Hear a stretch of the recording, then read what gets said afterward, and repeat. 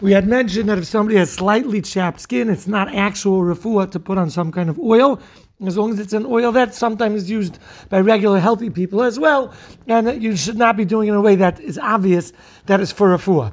So Chazal allowed us to do things that are somewhat healing if it's not recognizably being done for healing.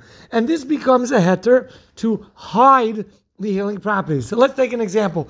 If somebody knows that they have a condition that they need medicine for, again, assuming it's not something terrible, we're talking about just a general headache, other small types of things that they need medicine for, they are allowed to hide it before Shabbos into a food and eat the food normally on Shabbos.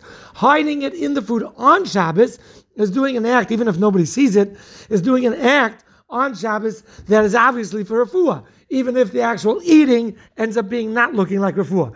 But if you hide the pill or crush it up before Shabbos or mix it into something before Shabbos and then on Shabbos take it, nothing on Shabbos is being done that is recognizably for refuah. However, the Shmir Shabbos Kol Chasa says that if it's normal to do the refuah in this manner, this would not help. For example, if let's say the way to take specific drops of fish oil would be to add it to your food. So then even if you added it to your food before Shabbos, assuming you're doing it for refuah and not as just a health supplement, which you do all the time anyway, but let's assume that it's a refuah, it's something being done to heal a specific ailment.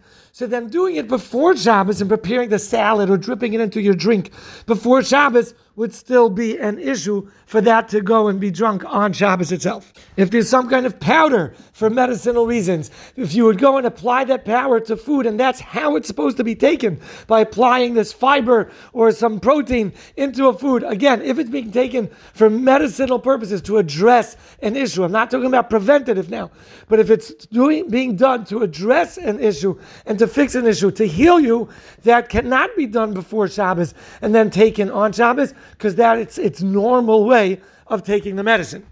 So if it's not the normal way of taking that medicine, this would be a good idea. You mix it in before Shabbos. Also, if it's just being taken as a preventative or something, it could also be done in this manner, where it's hidden in a way before Shabbos and then taken on Shabbos, even if it's the normal way of using it, since it's not actually being used as a medicine now. So there's a few other examples of things that are being done for medicinal reasons, but they're being camouflaged and it's perfectly okay. If somebody has a toothache, somebody has a sore in their mouth, and drinking alcohol, whiskey, will alleviate the pain, they're allowed to drink alcohol or whiskey. However, if they're going to do it in a way that's recognizably for refuah, it would be asur, such as taking that alcohol and letting it stay in the mouth for a long period of time, or gargling it. That whiskey would be asur because you're obviously doing it for refuah.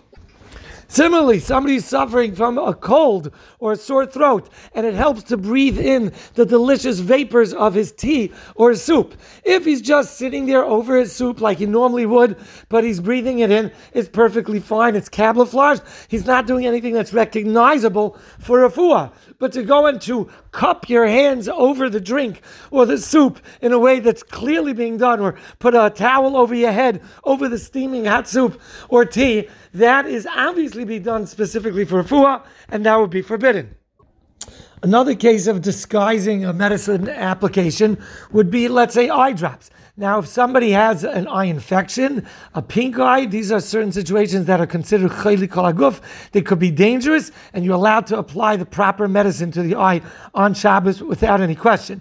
But if somebody just has a bit of irritated eye, somebody has different conditions that are not considered chayli kol haguf, there's no danger of infection, but they want to use moisturizing eye drops. So that is considered derech refuah.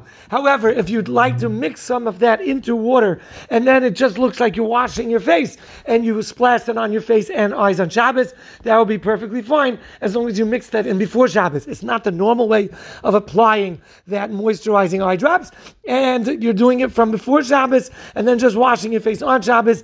That is a perfectly okay case of camouflage.